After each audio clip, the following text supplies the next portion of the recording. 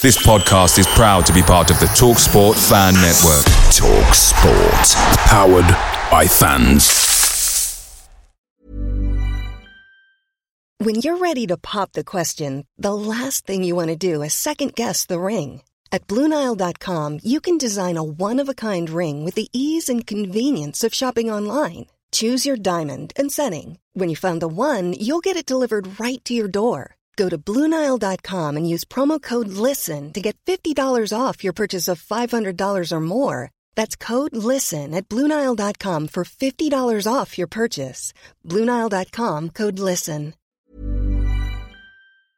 The TalkSport Fan Network is proudly supported by McDelivery, bringing you the food you love. McDelivery brings a top-tier lineup of food right to your door. No matter the result, you'll always be winning with McDelivery. Order now on the McDonald's app and you'll get rewards points delivered too. So that ordering today means some tasty rewards for tomorrow. Only via app at participating restaurants. 18 plus. Rewards registration required. Points only on menu items. Delivery fee and terms apply. See mcdonalds.com. And tell me about Craig Shakespeare. He's been brought in. What's the thinking behind this? I just wanted to add to our coach's tally of Premier League titles. We've now got 7, I think. JT's got 6 and he's got 1. When I go home late at night, this is a song that I really like to sing right now, so I'll play it for you. It's called My Old Man.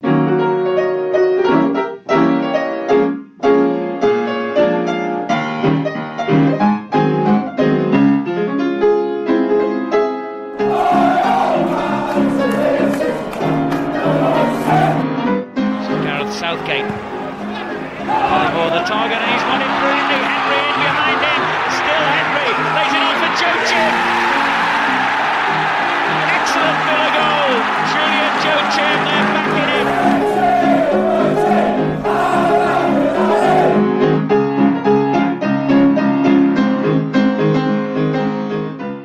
Welcome to the My Old Man Said podcast, your vaccine to the pandemic of clickbait. I'm David Michael, your host and editor of myoldmansaid.com. Joining me for episode 113, Mr. Christopher Budd. Hello. Welcome. And Mr. Phil Shaw with a mighty new microphone. Hello. Hallelujah. Crystal clear. We are just rejoicing in the team with probably the best hustle in football at the moment. That Spanish version of Aston Villa, Sevilla, got the last bit right. Yeah, not Villa, it's Sevilla. Yeah, they should get rid of the SE. They've won the UEFA Cup, or the Europa League as it is now called. I think they've entered it 10 times. They've won it 6 times. Nuts. Never lost a final, semi or quarter. That is astonishing. I mean, that is German efficiency. And they're not even German. Nope. I mean, UEFA Cup back in the day was the hardest cup trophy to win because the European Cup was the winners of the league, but it was just like one team from Italy, one team from Germany, one team from England. While the UEFA Cup was your 2nd to 4th best team. So that, the next season, those 2 to 4 may be the best teams, in whatever country. And then when it became the Europa League, it became it was like just the cup that was the biggest pain in the ass to win. So they've done really well. Pain in the ass to lift as well. It's a massive trophy. Yeah. No handles. It's a good trophy though. I mean, it's one of those, as the UEFA Cup, I would have liked Villa to win it. Now it's the Europa League. It's just too much hassle, isn't it? But congratulations to the Spanish equivalent of Villa. Right, coming up in this show, episode 113, we'll look at the Premier League fixtures, which were announced this week. The away kit was launched. But apart from that, there was no new signings. There still hasn't been a signing apart from the Academy are still adding to their ranks. We'll look at a quick look at some media muppetry as well. And in the 3 points, we'll look at an idea to spread the FA Cup money down the pyramid in these COVID times to try to help, let's say, the more vulnerable teams out. We'll also look at the Football Supporter Association's Sustain the Game campaign, which launched this week, which bears in mind the increasingly precarious situation that many clubs now find themselves in with the pandemic. And then we quickly ponder the question, are Barcelona now in turmoil, as everybody seems to be booted out and Messi's got a bit of a dilemma dilemma as well, although he is 33, so I don't know if he's going to be sticking around too long. Also, we return back to the conventional underrated and overrated, where we'll be looking at the Villa careers of Mr. Brad Guzan and Julian Joachim. We'll have a quick thoughts on Dean Smith's recent interview. Villa are obviously in Wales as we speak, doing their pre-season or kicking off their pre-season. Anyway, let's get into the Villa news. First of all, fixtures. Is it just me, or was it a bit of an anticlimax? Because normally you're looking at the games that you can go to, whether you're regular or whether you're cherry picking them, or if you live abroad and you pop into 2 or 3 games a season, you're getting them down in the diary. But flicked on my computer at 10, went to the BBC and then saw that the opposition to Putin had been poisoned, and I saw the fixtures next to it, and I went to the story about Russia first, because there is that kind of, it doesn't really matter, does it? A bit more dramatic. Well, yeah, it's like, Jesus Christ, those guys, there's no limits to what they're prepared to do. And then I eventually flicked onto the fixtures, and I can't even remember any of them really. Yeah, it's very much kind of a meh moment. Yeah, Manchester City game is postponed. I mean, just reading what some of the listeners were saying about it, as Ben Redding, who has been on the show a few times, says, why didn't the Premier League have City and United playing each other on the opening weekend, or is that too easy a fix? It seems a logical fix. They probably don't think it works for them in terms of we want it to be later in the season when we can maximise TV revenue. Yeah, I think the Sky, have an influence where certain games kind of slot in the calendar, I think. Yeah, well, at least the thing I took out of it is that with the City game being postponed, it gives you an extra week of prep. Yeah. So whether it's transfers or pre-season training or just organisation, it can only be good, because we've seen how that a big gap helped us the last time. So, and then on paper, you've got 2 fixtures that you should be taking points from if you have any ambition this season. Yes. Sheffield United at home and Fulham away. So if we carried on and we stretched our unbeaten run to 6 games before we come up against Liverpool at home, that would be a good start to get the blood flowing, I think. I'd say so. It'd be good to put a marker down early this year. Richard Lewis says, I hope we're not in another relegation battle going into the last 5 games. That looks like a difficult run-in. Potentially, yeah. Just to read out May's closing fixtures, you got Everton away, Manchester United at home, Crystal Palace away, and then which is pretty similar to how we finished this season in the restart period. But then you've got last 2 games, you've got Tottenham away and Chelsea at home, so that's probably tougher than we feel. Although we had Arsenal at home and West Ham away, so we still had a double London team whammy. Get Trezeguet primed and ready. Exactly. GH Villa says, I am really pleased that this fixture is being played at a later date. This is the Manchester City away game. A good end to the season, new signings, hopefully a good pre-season.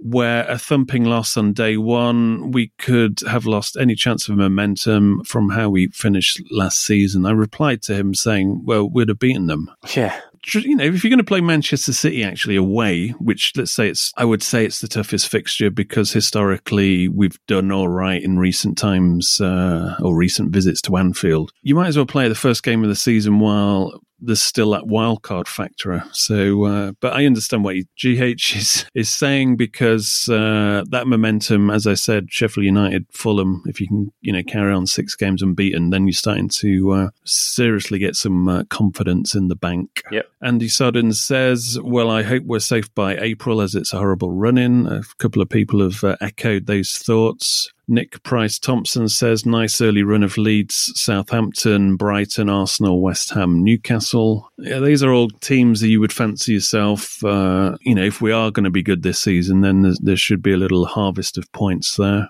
I mean, Craig Gregory's pretty much sums up how I was approaching the end of the season. They are going to be no easy wins at all. We must show up and play for every match, and I think that's where we are at the moment. Because good teams can have an off day. We've shown we can turn up and play well, so it's just take each game as they come. I see Paul Stringer wrote there's no room for mistakes this year. I think Baggies, Fulham, Leeds are a bigger challenge than Bournemouth, Watford and Norwich. So what was said before, that the league is stronger? Yeah, definitely. And it's good that this is not our season back. I mean, I'd say they are stronger, but then I speak to a lot of pals of mine who are Albion fans, and they haven't bought anyone, and they don't look like they're gonna, and they all think they're weak. Yeah, we're not talking about Albion though.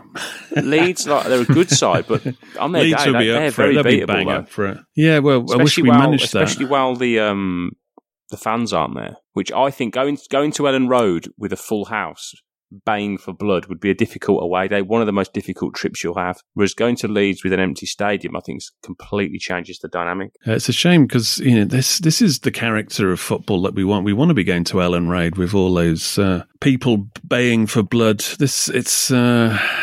I wouldn't swap that for an easier fixture in a sterile environment, and an environment that you can't actually, you're not allowed to go to as well. Anyway, we'll try to keep some enthusiasm going for the rest of the show. Away shirt came out. It was the one that was leaked. I think the giveaway was that leaked picture looked like it was one of the women's team, which suggested that they did a photo shoot with them at the same time as when they modelled the home kit. Obviously, they managed to fit in time after that with McGinn and Conor Hourihane and Ezra Konza to do the actual eventual promotion. But I think, it looks all right. I mean, looking at, I think the first recent black away kit was, I thought there was like, let's say, one every decade for, going back. But it was 2000, 2001, the Diodora NTL was the first time we had a black away kit since the late 1800s. Wow. And I think 1878, for 2 seasons, our home kit was actually black. This is like one of our early incarnations of a shirt. So there is those historical roots that it was actually we used to have that Scottish line on the front. So it was a very Scottish looking black top.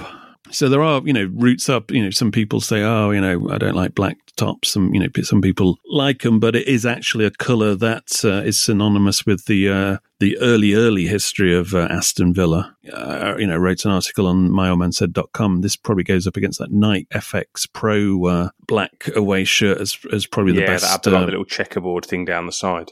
Yeah, it's probably. I think this one's better than the Under Armour one. I wasn't that much of a fan of that. I think this is probably one of the better of the recent offerings. And when you look at the last batch of training gear, they've definitely gone for a more classic minimalist kind of look. Yeah, it's smart. Yeah, and it looks like it belongs in the Premier League. Whereas I think some of the Under Armour stuff looked a bit pony to me. Black's always flattering as well. McGinn's never looked better. And vertical stripes for those gut busters. Although those stripes will bend with the gut buckets. But yeah, no, it's. I think it will sell well, and I always think black away shirt suggests that you mean business when you turn up to an away ground. In terms of players coming in, again, the baying Twitterati are getting frustrated now, aren't they? Because nothing's dropped. Yeah, it's getting very lively every time the club posts anything. Wait, this is happening to My Old Man Said's Twitter account as well now. Anything I post, anything like, new shirt is here. It's like, announce a signing now. But Ben Cressine has dropped in. He's our weekly acquisition for the Youth Academy. He's about 16, isn't he? Yes, I believe so. So it's his first sort of full pro contract. Yeah, I think he's only played a few minutes for Exeter, so they didn't really feel the need to retire his shirt. I mean, it's never stand after him or anything like that. Yeah, it was one of those situations where the fans haven't really developed a relationship with him. I thought it was quite funny when you see Exeter were fawning over Villa on their social media, saying, "Oh, such professional, fantastic in their." Negotiations and very professional. That I mean, everybody was tweeting that because it's like, oh yeah, positivity for the club. But this is Exeter. Normally these things, if a big club comes in and they want your best, young talent, it always normally goes to tribunal and there's always a fuss about it. But I think Villa are paying top dollar now because they want to outbid your Liverpools, your Manchester Cities, and they are being quite aggressive in the marketplace. So that's why Exeter were very happy about how Villa conducted themselves and they didn't have to go to tribunal because, essentially they just got a big bumper price. And I thought, oh, thank you very much. Thank you very much for the inflated dosh. Well, youth systems and academies and stuff are big business, aren't they, for these clubs, especially at that level, where if they get a promising 16, 17, 18-year-old and they can sell to a bigger club, that money keeps them going.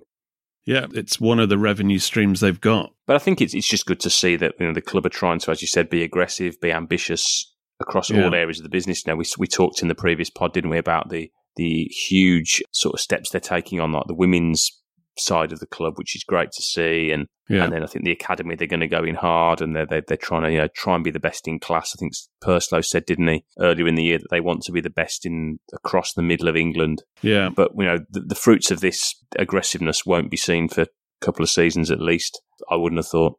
Yeah, probably I'd say about 3 or 4 really before we start to know if any of these guys are actually any good, because you don't know at this moment in time. Apart from that, I mean, we're getting into it's like ground zero for some of the stories that pass as as news.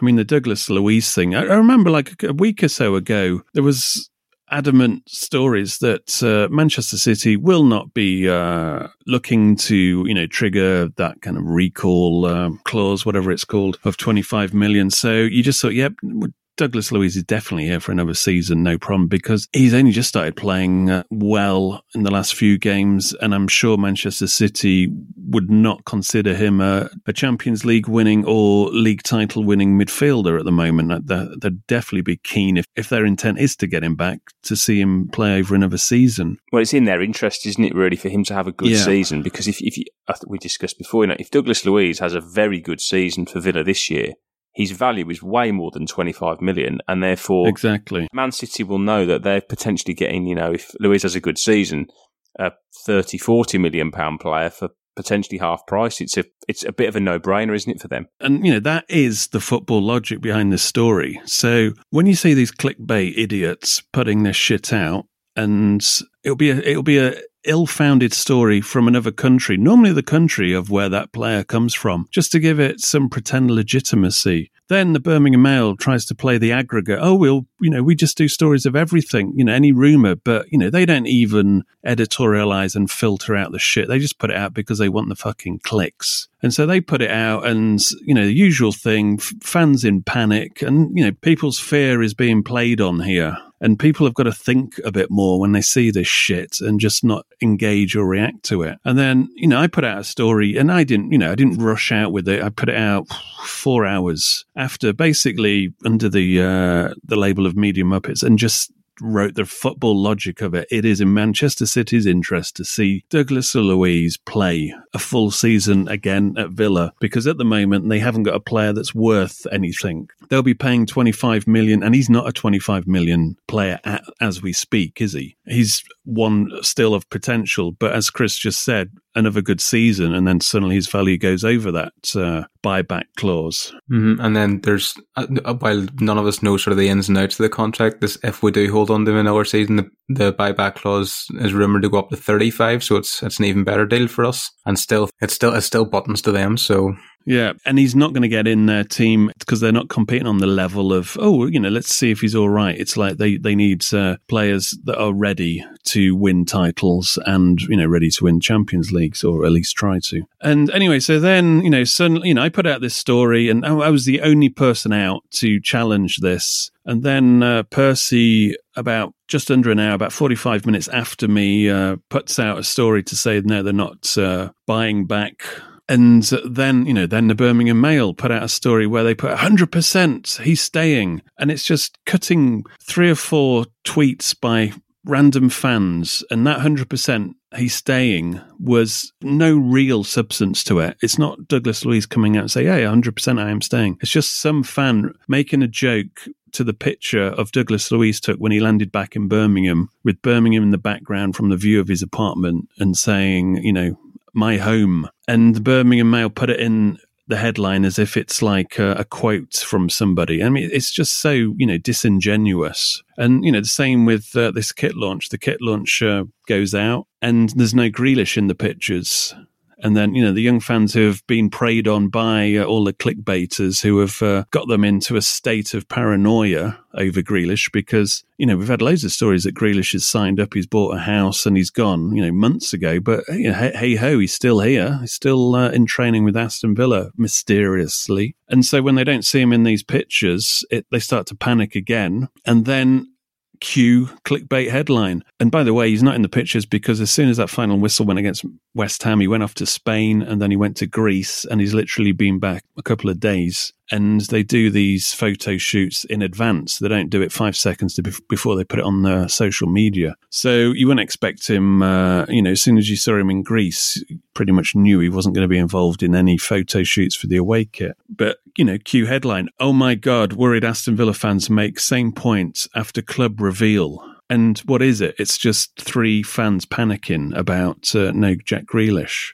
That's not fucking news. That's not even, you can't even pass that off as we're an aggregate. We just put out everything. That is just there to cause panic, get people to click. It's just fucking 100% bullshit. Same as the Dean Smith interview that the club put out. The club put out a nice, official piece of content, bit of a lowdown on what's been going on with Dean Smith and his thoughts, in retrospect on last season. And then all of a sudden it becomes like the inside story of a master plan and various other things, and about a 6-part special. And it's sad. What they don't have respect, and you've got to earn respect. And they've over the years have made no real attempts to. We're talking about a company that may change its name, but the reason it changes its name because from the Trinity Mirror to Reach is because they're still trying to distance themselves from the misdemeanors of phone hacking. It's just another version of shonky practice. And, young people sign up to work there and, they're earnest and they've got good intentions. And it's, they're in a morally bankrupt organization still, which, it's sad for them, really. This has been the worst for it so far. I don't know whether it's because the transfer window or the pre-season is only 4 weeks long. They're just condensing all this rubbish, but... Well, no, the juggling sucks because they haven't got any stories. Yeah, there's nothing going on, is there? Everybody went on holiday. There's been no business done generally across the board, other than for the press that cover Chelsea have had a bit that they could do, and 1 or 2 teams. Generally speaking, it's just, as we said it would be, it's been a stagnant market. Yeah, hardly anybody else has done any business. And the thing is, because it's a 24/7 news cycle, and they've got to keep, their targets. They have targets to hit. You could literally have got drunk after that West Ham game, drank so much you slipped into a coma, and you woke up today out your coma, and you wouldn't have missed anything. And you could catch up in about 5 minutes. Oh, there's a couple of new kits. Oh, they're all right. Oh, right, fixtures are out. Cool, done. That is it. That's all the news you need to know. You don't need any of that shit. All that other shit has just wasted your life. That's a fact, people. Right, 3 points. Let's talk about things that actually happen and aren't bullshit. Number 1. This is almost tempted to go for number 2 first because number 1 kind of feeds into it. But you've got a problem in football, especially in the bottom of the pyramid. The Premier League will get by without fans because of the TV deal, even though they'll be losing money. That's why there hasn't been mad money splashed everywhere. But lower down, you've got a problem. And before the pandemic, there was such a thing as crisis clubs, and, clubs were hitting the wall and struggling. And, you see all these 12-point deductions because of clubs going into administration. So what Lewis FC have, they actually put up a video about this. They're calling for the FA Cup prize money to be redistributed to lower league and women's clubs next season to prevent them from going out of existence. Lower league teams face uncertain futures because of, the COVID virus and the restrictions. These teams are more dependent on crowds and footfall through the grounds. So they're proposing that the FA Cup prize money, although that's actually been reduced by half this season because of sponsorship withdrawal, etc. So it's now around 14-15 million. So they were talking about 45% of the total amount normally goes to the teams that reach the quarterfinals. So what they're proposing is a redistribution of that to the lower league teams, which I think it's one solution. And we're not talking about lower league as in the bottom 2 tiers of the EFL. We're talking about the ones underneath that, and also the women's games as well. More of a kind of grassroots salvation plan. Any thoughts? I think there's a thing outside of not just the FA Cup, but the Premier League and the so-called big boys. They have a certain moral duty, don't they, to look after the ecosystem that actually fuels them. Because you look at the number of players who are coming through lower division clubs that they sign, the codependency they have on teams like Villa rely on a lot of those clubs to loan and develop their talent for them. Yeah. So it all works together. It's like the minor leagues and the major leagues in American sport. it's the same thing. I just think the numbers you're talking about in FA Cup wise compared to the Premier League are relatively minuscule. When you think about, was it like 15 million, for example? That's like about 5 places in the Premier League. It's not big prize money compared to a TV deal. Whereas, a couple of $100,000 to a League Two team, that covers their wage structure for the next year or more. Exactly. And when these top teams are actually playing, let's say their B teams or youth teams in a lot of these games, it's not as if they're really, deserving of that money. They're not putting out their best players for everybody to watch, so to speak. So, and if replays are scrapped this year, I mean, there's even less chance of, lower league teams getting a day out at Anfield or wherever. I mean, you wouldn't be surprised if at the start of the season, because they had to fit all these fixtures in this, they said, well, there's going to be no League Cup or FA Cup this season. To the Premier League teams, they would have said, yeah, that's no problem. But they only carry them on because of the lower leagues need whatever money they can get from them. And with, no crowds there, they're not going to get the share of the gate receipts. So there needs to be another funnel of cash down there somehow down the pyramid. And, that's a practical suggestion, I would say. Moving on to point number 2, this week saw the launch of the Football Supporters Association's Sustain the Game campaign, which had, as well as My Old Man Said and other Villa supporter groups signing it, as well as most of the 92 clubs. There was also people like Jamie Carragher and Henry Winter and several journalists across the board. It's only just launched, so there'll be more and more people signing up to it. To cut a long story short, it's based around 5 key principles. One is number one is like to protect the clubs, essentially have football clubs as community assets and have a legal protection, almost like a listed building for them. Number 2 is transparency. Everybody should have the right to know who actually owns their club and how the authorities behind it operate. I mean, owners are essentially just custodians of the club on behalf of all of the supporters. Number 3, financial controls. Fans want rules with real teeth that are independently enforced. Clubs and leagues can't be left to regulate themselves. This is something the Football Supporters Association have been working with and sending proposals to the FA and, also the government, and they've been well received. Number 4, what we were just talking about there, strengthening the pyramid. Football as a whole is wealthy, but we need a smarter and fairer use of the money in the game to encourage sustainability. And number 5, supporter engagement. Fans are the lifeblood of the game. They need a voice in all clubs and on all issues that affect them and their communities. I mean, Villa are trying, but, we're in a situation where the season's, a couple of weeks away, 2 to 3 weeks away, and the big topic is fans being reintroduced into stadiums.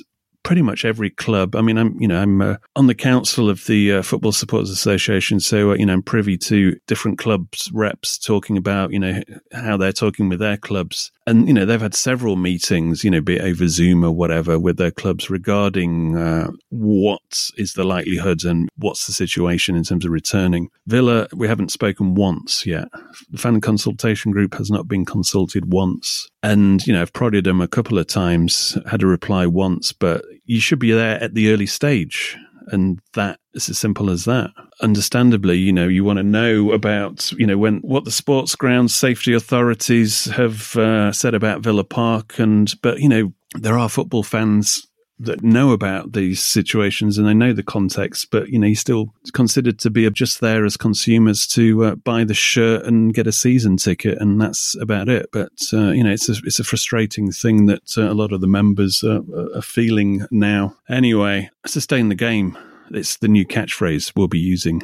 Yeah, I think it is. That's definitely a campaign that will build momentum, isn't it? I'm sure. Yeah. Talking about sustaining the game, are Barcelona in turmoil now? This is, they had a dynasty, essentially, that ruled Europe, and they were the team to beat in the Champions League. Now they've allowed Real Madrid to skip. I mean, they lost the title last season. The Muller DNA took them apart with that 8-2. That was just the exclamation mark on what's been happening behind the scenes at Barcelona, and it's kind of what drove the message home. I mean, they got beat like 4-0 at Paris Saint-Germain, didn't they, 3 years ago? And there was the famous comeback, wasn't it? Was it like they won 6-1 and scored 3 goals in the last couple of minutes or something ridiculous. Yeah, in hindsight now, they're saying that was papering over the cracks because obviously what happened against Liverpool happened. They've had bad defeat against Roma, and the whole Barcelona ecosystem. I mean, Ronald Koeman's gone in, and he's even been quite candid about it, hasn't he? In terms of what's been going on. Yeah, he's really. I mean, because he's obviously a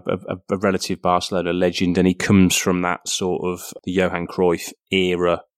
Obviously, that whole sort of Dutch connection that they have through the Ajax academy and playing the Barcelona one and the playing yeah. style and the ideals that underpin everything that Barcelona do in this sort of maison club. The more than a club mentality that they have, that is their identity, which is great. But they seem to have moved away from that. And I think the fans are kind of looking ahead to next year when the presidential election for the clubs come around and say, well, we can't wait until next year. We've been crumbling for a while, and then now the walls are starting to fall down. No, it's sad. I mean, I've always had a fondness for Barcelona. They were same. Whenever United were all conquering, in the Premier League, Barcelona were the ones that sort of put them in their place whenever it got to Europe. I mean, there was the first one I remember was from Romario and Stoichkov demolished them. Then was it 5-0 one year? They just absolutely battered them, didn't they? Yeah, and the two Champions League finals where they passed them to death as well. So they were always good for that. But they've just seemed to have just started to run themselves like a relegated Premier League team in the Championship. I mean, they've got a 70% turnover in their wages. That's the sort of thing that you see bandied about whenever we were down in the Championship. But Martin O'Neill I think he was up to 80%, wasn't he?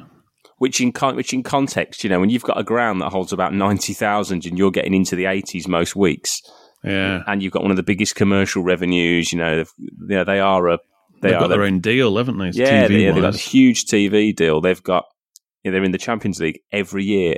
It's inconceivable they won't be in the Champions League. They've obviously the first time in probably the last decade they've started having a shirt sponsor. When I grew up, Barca never had a shirt sponsor. So to have 70% of your revenue being spent on first team wages shows that you've almost gone against everything you stand for and gone very like Galactico, like they do in Madrid, and gone and bought these players. And these big players, they haven't worked, have they? They've bought these superstar expensive guys and they sold Neymar. Because it was normally all about the farm, wasn't it? Yeah, I mean, you look at the La Masia and this sort of that was the breeding ground for the culture that underpinned the club. I mean, you look at that golden era dynasty of sort of Pep. Pep came through the B team system at Barca, and he'd been a player before. You had the likes of Xavi, Iniesta, Messi, Busquets, Puyol, Valdez, and many more. The spine of that team that was all conquering was all homegrown talent. It was their version of the class of '92 at Manchester United. Yeah, they've signed. Recently, they've signed 47 players for Barca's B team, and not one of them have made it into the first team. This is just pathetic. I mean, we talk about Villa and your Callum O'Hare's not making it into the first team. Barcelona have basically signed 47 versions of him, and not one of them have made it. Adama Traore was one of them, wasn't he? Yeah. And it's the identity of what they've been signing. I know every club now has to spread their net much further and wider and be much more international, but Barca's big thing was they'd get the best Catalan players, they'd get the best players from like the regional areas of Spain and develop all these homegrown guys. Now they're getting people from all over the place, but when they dip into that global market to get them, they're going up against, your Man Cities, your Chelseas, these other teams who are actually outspending them in the youth market. I mean, a lot of staff have left. I mean, the guy who signed Louis Barry, who's obviously ended up at Villa, he disappeared as well, didn't he? Yeah, and that was part of why Barry came back to Villa, I think. I think Barry probably looked over his shoulder and thought, hang on a minute, I don't have a single ally at this club anymore. I could very easily find myself festering here. And I'm sure their graduation rate in terms of the number of players who graduate into the first team currently is not particularly good. I mean, the players they do have come through are superb players, but for every one or two that make the first team, you're talking about 20 odd who don't. I mean, Fester in Barcelona or Fester at Bodymore Heath. Yeah, so there's choose your poison. Yeah, it's sort of interesting when you you hear that things, even just little things that underpin the culture, like they turn the Wi-Fi off at La Masia at night, so the players, can't be sat on their phones all night, or they have to be sociable. This is something that Paul Lambert respect, don't they? Paul Lambert used to be all about that. You weren't allowed to take your mobile phone in to lunch and dinner and stuff, were you? Well, to anybody. Although saying that, when we went to see the players train, there was that sign, wasn't there, about no mobiles, and that's on the gym. Yeah, no phones in the gym. Yeah. But anyway, yeah. So it's going to be interesting because they got seduced a little bit and they started to follow that Real Madrid model. Dembele they bought for huge money, didn't they? I think Griezmann and Frenkie de Jong and these kind of guys. There's a few players playing in the wrong positions, out of position. Yeah, that was something Koeman said, wasn't it? And they're buying stars as opposed to players who can come in and buy into a set in stone playing style and culture. It's not a guarantee when you bring in a world class player that they are going to slot into that those ideals and the engine. Culture. The engine. This is something that Villa are obviously trying to create their own version of. Right, anyway, enough of those Spanish folk. Even on a budget, quality is non-negotiable. That's why Quince is the place to score high-end essentials at 50 to 80% less than similar brands. Get your hands on buttery soft cashmere sweaters from just $60, Italian leather jackets, and so much more. And the best part about Quince, they exclusively partner with factories committed to safe, ethical, and responsible manufacturing. Elevate your style without the elevated price tag with Quince. Go to quince.com/upgrade for free shipping and 365-day returns. Quality sleep is essential. That's why the Sleep Number Smart Bed is designed for your ever-evolving sleep needs. Need a bed that's firmer or softer on either side? Helps you sleep at a comfortable temperature? Sleep Number Smart Beds let you individualize your comfort, so you sleep better together. J.D. Power ranks Sleep Number number 1 in customer satisfaction with mattresses purchased in-store. And now, save 50% on the Sleep Number Limited Edition Smart Bed for a limited time. For J.D. Power 2023 award information, visit jdpower.com/awards. Only at a Sleep Number store or sleepnumber.com. Picture the scene. All of your mates around, you've got your McNugget share boxes ready to go. Partner this with your team playing champagne football. Perfect. Order McDelivery now on the McDonald's app. There's nothing quite like a McDelivery. At participating restaurants, 18 plus, serving times, delivery fee and terms apply. See mcdonalds.com.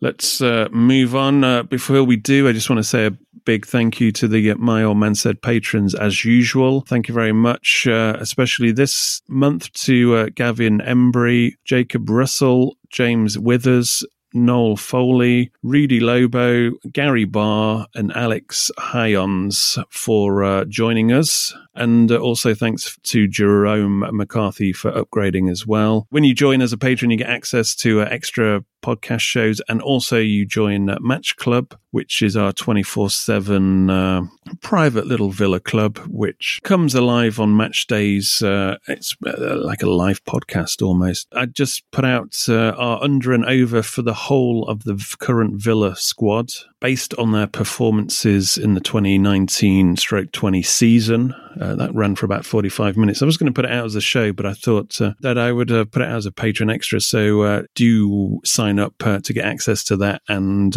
Match Club will be cranking up in the next few weeks.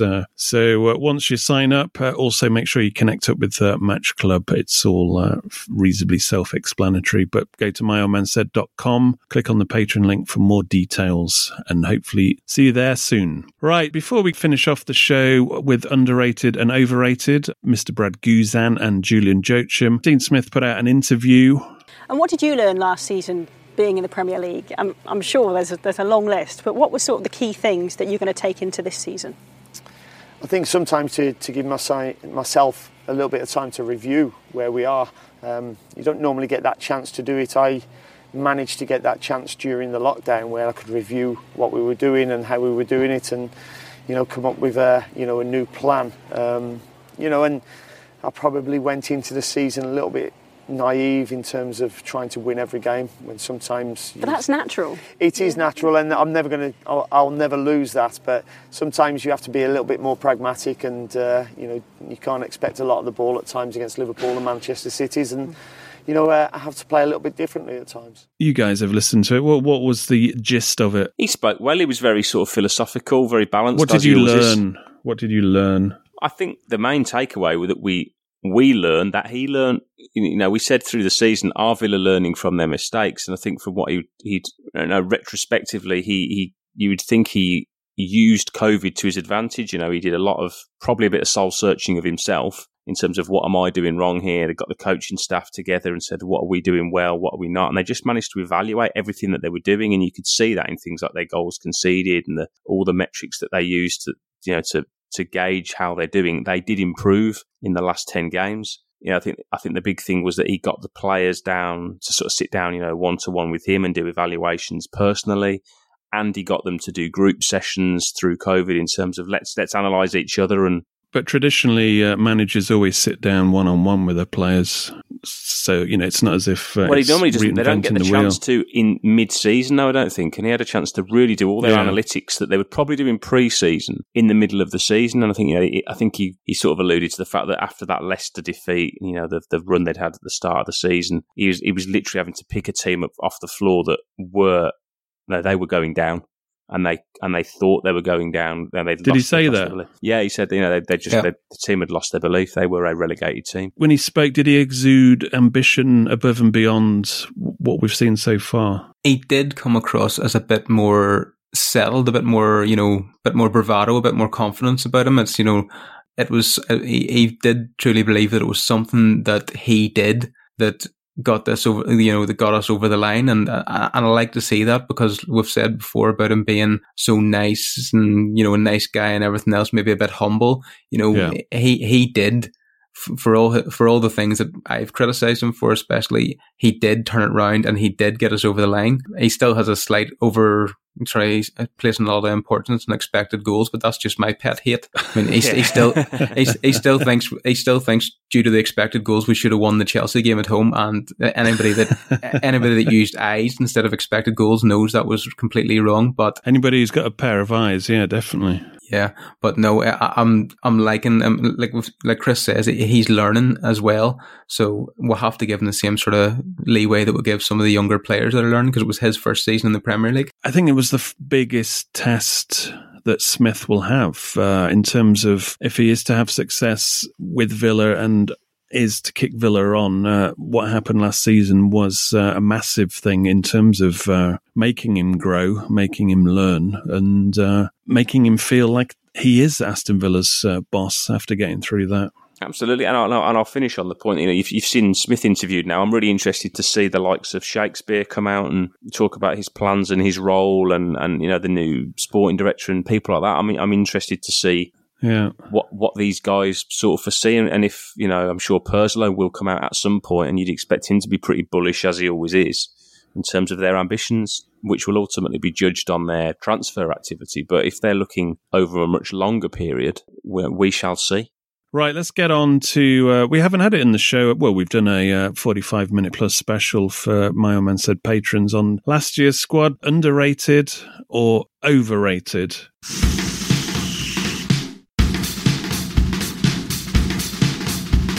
Normally, under and overrated is where we go back into like recent Aston Villa history and try to individually come up with a case to rate that player as underrated or overrated. Doesn't mean, they're the greatest player. They could be a magnificent player, but they were overrated at Villa. I mean, it's something that's a kind of a fluid form. There is no right or wrong answer. So first up, who should we have first, Mr. Budd? Let's go with Mr. Bradley Guzan, shall we? Well, as we open up, always with a question, why did we buy him? Good question. From my point of view, we chased him, which is worse because we couldn't get a work permit for him the first time we tried to buy him. Yeah. But I think we'd gone through a period where we'd had dodgy keepers for a while. I mean, we had Spinks, we had Bosnick, and then we started to get into your Enkelmans, your Sorensens, David James. On paper, should have been played well for us. He played well for us, apart from the FA Cup final. But in the league, he was generally pretty good, and he started to lose his calamity tag until the bloody FA Cup final. So we were looking. I mean, Martin O'Neill, he's got the the momentum. Randy Lerner's just come in. We're starting to buy players. We're looking at Champions League, and one thing you've got to do is solve the goalkeeper situation. Before we had Brad Friedel, we had Scott Carson, of course, who was a good keeper, but again, just like so many other Villa goalkeepers, he had errors in him at key moments. But he was only on loan, was he not, for a season? Was he in nets for England against Croatia? Was that what ruined him? Yeah. Scott Carson was at Villa in 07-08 and pretty much played every game. He'd had loads of loans at that point from Liverpool. He barely kicked a ball from, and he's now strangely Manchester City's third choice or fourth choice goalkeeper. But yeah, Guzan would have come in as cover for Carson and then eventually for Friedel. So in his very early years at Villa, he was very much number two, very much the backup goalkeeper, which I think we bought him for like $1 million or about $750,000 at the time. So it wasn't a big money deal. O'Neill was trying to give us two decent keepers, wasn't he? After having Carson was a stopgap for a one season loan, yes. And so we're suddenly in this weird position where we had two American goalkeepers, and I think they were number 1 and 2 for America, weren't they? If I remember right, I think Tim Howard would have been around as well. So they were all. Guzan was sort of like the young up and comer. Yeah, which kind of strange in terms of how we would view the States, especially at that time, in terms of quality of footballers. I mean, on an international level, shall I say? Yeah. If any patrons has listened to the Sean Teal interview where we were talking about, I think this was at a time who was going to play in the. I think we're having the conversation about when you put in your backup goalkeeper and then you get to the semi or the final and then you're thinking, who we're going to play in goal? Is he going to stick and show loyalty? Because Guzan was the cup keeper, and then he played famously in that game against Blackburn Rovers, and he was just flapping all over the place. That's why it ended up 6-4, wasn't it? Yeah, we had a mare that night. And Sean Teal said he was sitting up in the stand with Colin Gibson, and they thought, he's all right, this Guzan, and then they were like, what is he doing? What is he doing? And two of the goals he conceded were absolute shockers as well. Brad Guzan in that game, you're just thinking, I can't see much of a future for him. No, which was a shame actually, because one of his best moments in a Villa shirt early on, especially, was I think earlier in that cup run. He went to Stadium of Light, didn't we? And we beat Sunderland on penalties. I think he saved a penalty in normal time and 3 in extra time. All of a sudden, everybody had him down as a bit of a Bosnich-esque penalty specialist. But because I remember with Guzan in that cup run, obviously he played all the way through, and those were the games he used to play in the FA Cup ones. But we'd never keep a clean sheet. We very seldom kept a clean sheet with Guzan, even in that team. And that had a good back four and obviously, probably one of the best midfields we've had in the last 20 years. And then I remember, obviously, there was the semi-final he conceded. And if I remember rightly, it was the week before the final. We played a cup replay against Palace, and he was absolutely bloody awful. And everyone was like, he's just flapping at everything. He was a good shot stopper, but he just didn't command his box, and he wasn't coming for crosses. And everyone was like, the crowd were really not getting on his back, but they were getting frustrated because he just wasn't making decisions. And I think at that point, O'Neill thought, you know what, if he goes to Wembley, we're going to get battered. Yeah, that was an easy decision for him to make there. And then, of course, post O'Neill, he became backup for Shay Given. And, I know, but he had his finest moment ever was saving that Del Piero penalty in the Peace Cup. One of the worst penalties you'll ever see. Not a bad man to have taking your final penalty is Alessandro Del Piero. If he scores this, Juventus will win the Peace Cup. Oh, that is the worst penalty I have ever seen. Oh, that is a terrible penalty from Alessandro Del Piero. That is absolutely woeful. If you've never seen it, then you've got to watch it, because you've got Guzan before every penalty giving it the shock and jumping up and down, flapping his arms around, really giving it a real G.I. Joe approach to it. Pirlo would just put it in the corner, send him the wrong way and just laugh at him. And I think Del Piero was trying to do a similar thing, because he just saw him just going batshit crazy on the line, thinking he's just going to dive one way or the other. So I'm just going to toe poke it down the middle. And you see Guzan, he's like, he almost looks angry, he's ready. And then the ball starts to trickle towards him. And he wants to dive, but his eyes are locked on this ball. It's just p-rolling towards him. And then he's almost insulted by it, isn't it? I can't remember if he just kicks it away. Kicks it away in anger, yeah. He shouts at him. What is this shit? The fuck are you insulting me for? Well, that shit. It's a great moment of football. It's very, very it's funny. very, very funny, isn't it? I remember a game during Lambert's time against QPR at home. Really, really important game that we won. He made a worldy save. 3-2. That was an unbelievable save. That was in his prime there. He had a season. He had a great season. It was the first Lambert season when Given had come in and played that year under McLeish, hadn't he? And we thought we'd lost Guzan because he was fucking off. Yeah, and then he went Lambert, off and then re-signed him. Pulled it out the bag. Yeah, and then Given, by that point, he was kind of in the bomb squad by then. And it was his first season at Villa as number one. And that year, when obviously that was the year that sort of Benteke pretty much kept us up single-handedly. But Guzan at the back was incredible as well. And he made some great saves for the season. But that QPR one that Phil mentions was an absolute... I think it won Match of the Day save of the season, if I remember rightly. He just clawed it out from under the bar. It was one of those ones he had absolutely no right to save it. And everyone at that point thought, oh, actually, do you know what? We've actually got a really good goalkeeper here. Because that was one of the weird things. Because Shay Given was recognised as one of the top keepers in the league. When he came to Villa, he was like... way past it. I remember that cup game against Norwich because suddenly, Shay Given was playing in the cup runs and Guzan was the number one. We played Norwich in the quarter-final before we got beat by, who in the semi-final of the League Cup over 2 legs. Bradford.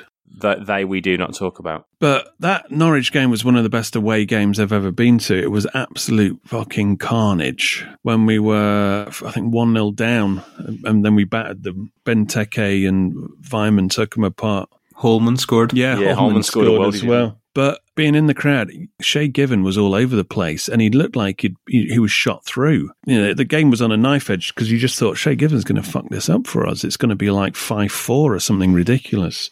And I remember on that night just thinking, what has happened to Shay Given? And then you're in a position where Guzan, who you'd written off, was suddenly a man transformed.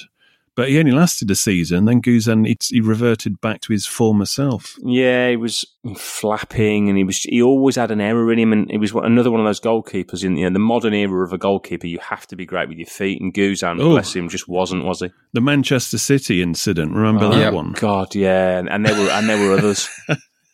God. There were others. Where he said he wasn't very good with his feet on that day. That was embarrassing. Because we played quite well against them in that game. Yeah, we did. And then he really just fucked it up, and he just thought, you've got to leave. Sorry, mate, you've got to go. Yeah, and then, of course, by his kind of final season, the fateful year we went down, it was just, admittedly for him, it must be hard when you're getting, 3s and 4s put past you every other week.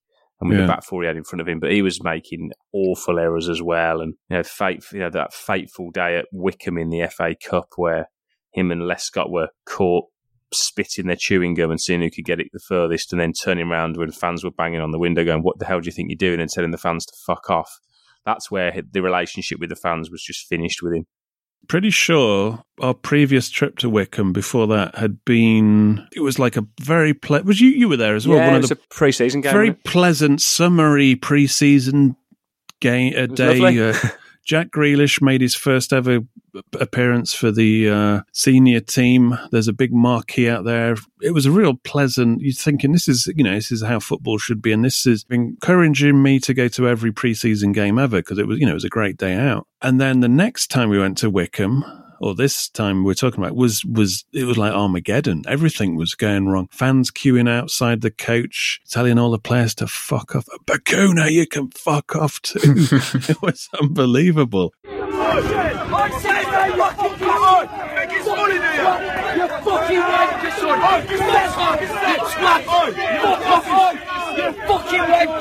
You fucking prick! You fucking lot! I'm Bacuna!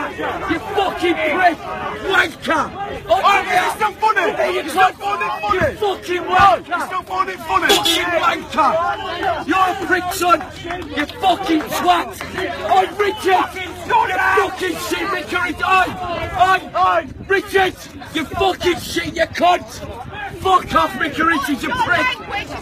Fucking wanker! And the old chewing gum incident as well. And Micah Richards, to his credit, at least he got up and started engaging with the fans and talking to them. Yeah, he fronted up that day, didn't he? When none of the players did. And I think we drew, didn't we, that day? We had to take Wickham to a replay to get... Because the fans were behind the touchline ready to drag Guzan into oblivion. But I think, when Guzan looks back on his time at Villa, it was certainly entertaining and interesting. Yeah, I suppose he was between the sticks through what you could class as probably one of the most challenging periods, certainly in my lifetime, in the last sort of 30 years of Villa, and he was the goalie who had to deal with the barrage of crap that was coming his way. And then, of course, he left, didn't he? The season after our first season in the Championship, he was farmed out to Middlesbrough and has never really been seen again since. He went back to the States, did he not? Yeah, I think he stayed at Middlesbrough for like a season, and then he realised it wasn't going to happen. And he is currently at Atlanta United, where he's been since 2017. So he's been playing games. How old is he? Old enough to know better, David.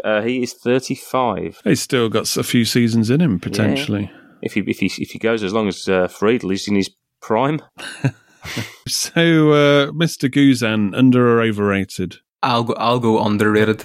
Despite the way it finished, he did have that season where he was one of the top keepers in the league, and he didn't cost us that much, and he had been a bit unfortunate in previous seasons not to get more of a chance. So I'll give him the benefit of the doubt and go underrated. Yeah, I would say underrated because I never expected him to last much longer after that Blackburn semi-final. And as Chris just said, what a time to be at Villa, and it's a shitty wicket. So I'm cutting him some slack on that one, and I'll say underrated. Yeah, I think I'll kind of, as you said, I'll give him some context in certain that. It very much doesn't mean I rate the guy because I don't. Exactly, same here. But I think because of the circumstances, it was on a bit of a hiding to nothing, and and it was just because of how much he cut. It wasn't like it was a big money goalkeeper, a high profile signing that like Shay Given is downright overrated by the time we had him. Guzan, I think you can sort of say, well, you know what, give him the benefit of the doubt. A little bit underrated. There's no little bit. Well, I just said underrated, didn't I? You said a little bit underrated. Right, moving on to Julian Joachim. Why did we buy Julian Joachim? He came from Leicester, did he not? Yeah, he was another one of Brian Little's ex-Leicester players who we bought. We got him in the February of the 95-96 season. So this was he stepped into a team that were flying high at the time. I think we were fourth in the league. We would have been probably about to play the Coca-Cola Cup final and, challenging in, I think we obviously still in the FA Cup. It was a team that was challenging on all fronts, and he was brought in basically as a slightly different option. We had Milosevic and York were leading the line. You had Johnson as the main backup, and then he came in as this sort of small but stocky speedster who could finish. Yeah, my friend used to play with him. I think it was at Grantham. This is when he was younger, but he was known for being very quick, and he scored a shitload of goals. From my experience of watching, me and my Villa going friend at the time, we used to call him Clubfoot. Which sounds very hard. We're very harsh people, horrible people. But yeah, which leads me to think that was based on some of his finishing was a bit erratic at times. See, I remember him being a good finisher. Yeah, it's funny how the memory erodes. Yeah. He did score probably one of my favourite Villa goals of all time, which I've been looking for on YouTube but can't find it. It was away to West Ham. Just sort of edge of the box, he took a complete air shot at it, and the crowd started jeering him and everything else. But the air shot was so bad, he beautifully done a 360 and just smashed it in the volley on the way back and just silenced the crowd. So, and no, he was exactly what he said. He was a completely different option to anything else that we had. It's what we were looking sort of. This season, we were just looking at something completely different. It was like a little cannonball. He was sort of because he wasn't like small and slight. He was small, run. Yeah, he was small and stocky. What did you call that bowler for England the fast bowler for England that didn't have much of a neck? He reminded me of him. Gladstone Small. Gladstone Small, yeah. Well, he reminded me a bit of him. Yeah, I was always a fan of Joachim because. He was never like it wasn't like the sexy signing or like massively hyped ever, and he was never really the main man. But a bit similar to Tommy Johnson, I always classed those two as two of our best ever super subs they could always come on and they'd always sort of get involved and change a game. Yeah, I think he hit the nail on the head there in terms of he was a character. I get, I'm not a big fan of just buying some kind of functional player for like 15 million and you have no affinity or connection with him, and then he disappears and that's it. But this is a guy who you just personally I thought, hey, he's not one of the best strikers we've got, but he was something. He was a character. It was totally different. That's shit. Might as well bring on Gladstone Small and see what he can do. Yeah, give him the new ball. and he could finish, and he actually played in some really important games for Villa. And scored some goals. What was he? He was like a 1 in every 3.5 games, something like that. Yeah. Did he score in the Arsenal game? I think he did. He score in the Arsenal game? He scored comeback? the first goal in that famous comeback. I remember one against Coventry where I think he'd taken it around the goalkeeper, and he was virtually on the byline, and somehow managed to get it in the far corner. How on earth did you get it in from there? Bit of spin from Gladstone Small. Yeah, he's like a little leg cutter, and he scored on his debut. The first time he played for us against Blackburn, he came straight into the team and scored. Ooh. And I remember a great finish against. We played United. Admittedly, it was back when Man U used to play the kids in the early rounds of the Worthington Cup. But I remember him turning on a sixpence and blasting it with the outside of his right foot into the top corner. It was a brilliant finish, and he had a few like that where he was actually pretty composed in front of goal when you put him clean through. And I'm sure his biggest game for Villa would have been, coming off the bench in the 2000 Cup final, which was a shame. But you talk about sort of character and that the person. He was direct. He was direct as really, well, wasn't he? Really direct, and it was a great foil for at the time it would have been Dublin or Collymore or York or Milosevic, and he was always in and around lots of different teams, and he did score goals. I think his best season he scored like 16 in that. It would have been the 98-99 season where we were top of the league for a long time and fucked it up in the last sort of third of the season. But it speaks of his character that he was still playing non-league football at the age of 45. Yeah, he did drag it out a bit, didn't he? Just a bit. But I'm trying to have some recall on why we called him Clubfoot, and I can't remember if he'd scored a toe poker or some like ridiculous toe poker. He wasn't what you'd call a pass it in the bottom corner type striker, we'll put it that way. Yeah. If he had to put his laces through it, he put his laces through it. Because Gabby would always scuff his shooting. I mean, a lot of the time they would go in because they weren't hit cleanly, so the keeper was a bit deceived. Yeah. But he had it's almost like he toe poked some of his shots. Anyway, so in conclusion, under or overrated? Has to be underrated. I've got nothing but fond memories of Joachim. I'm saying he was really, really underrated. And from a good time as well. I would have originally, before listening to your fond memories, because I spent 2 years in Australia while he was playing, so I would have missed out the day-to-day, so to speak, of seeing him play. So I was more of his career, especially 2 seasons, would have been more of a highlights man. But I was going to go overrated, but surfing on your fond memories and he was up for it, and he had that directness. So I'm going to go underrated as well. Yeah, he didn't let you down. If he was one of our 4 strikers now, you'd be happy with that because it'd be better. Dean Smith would look over his shoulder to his bench and go, "I think I've got some quality there." Was Gladstone Small doing on my bench? Yeah, Gladstone, get your pads on. Yeah. Anyway, so that's Julian Joachim, ladies and gentlemen. If you are never seen him play, do check out some YouTube footage of him with like circa 96, 2000. Yeah, 96 to about 2000. Yeah, he was, and even like early 2000s. Really, he was very much a battle weapon for John Gregory. That was when he was at his best. Yeah, he needed a Kappa shirt because the Reebok ones at the time they drowned him. Yeah.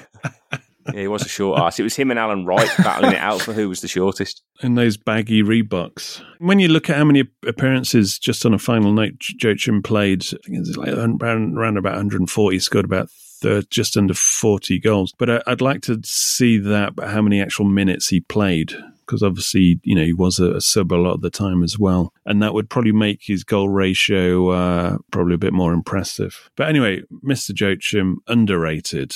Right, it's time to wrap this one up while we sit here drooling like the rest of the Villa fans waiting for a first transfer. I'm not in any, rush or whatever. I think it's always good if you've got your eyes on somebody who, let's say, could transform the team or seriously strengthen it. It would be good to get him in with, at least a couple of weeks of pre-season under his belt. But it doesn't seem to be a buyer's market at the moment. No, everybody's waiting on the first one. We shall see. Please do, if you want to hear an extended, underrated and overrated podcast on the current Villa squad, based on their efforts of last season, please do become a My Old Men Said patron. Just go to myoldmensaid.com and sign up there. Also, please do, if you want to keep tabs on offers on the new Villa kits and training gear, and also offers on like retro kits as well, check out the My Old Man Said website and look on the shop option. I do keep that up to date weekly with different offers, whether it's free posting or 10% off, etc. So if you're in the market to buy something, do cast an eye over there. And, if you listen on Apple, please do drop us a review and subscribe also, and subscribe on Spotify as well. Right, until next time, hopefully something will happen in the Villaverse. And until then, it's goodbye from me and it's goodbye from them. Goodbye. Goodbye.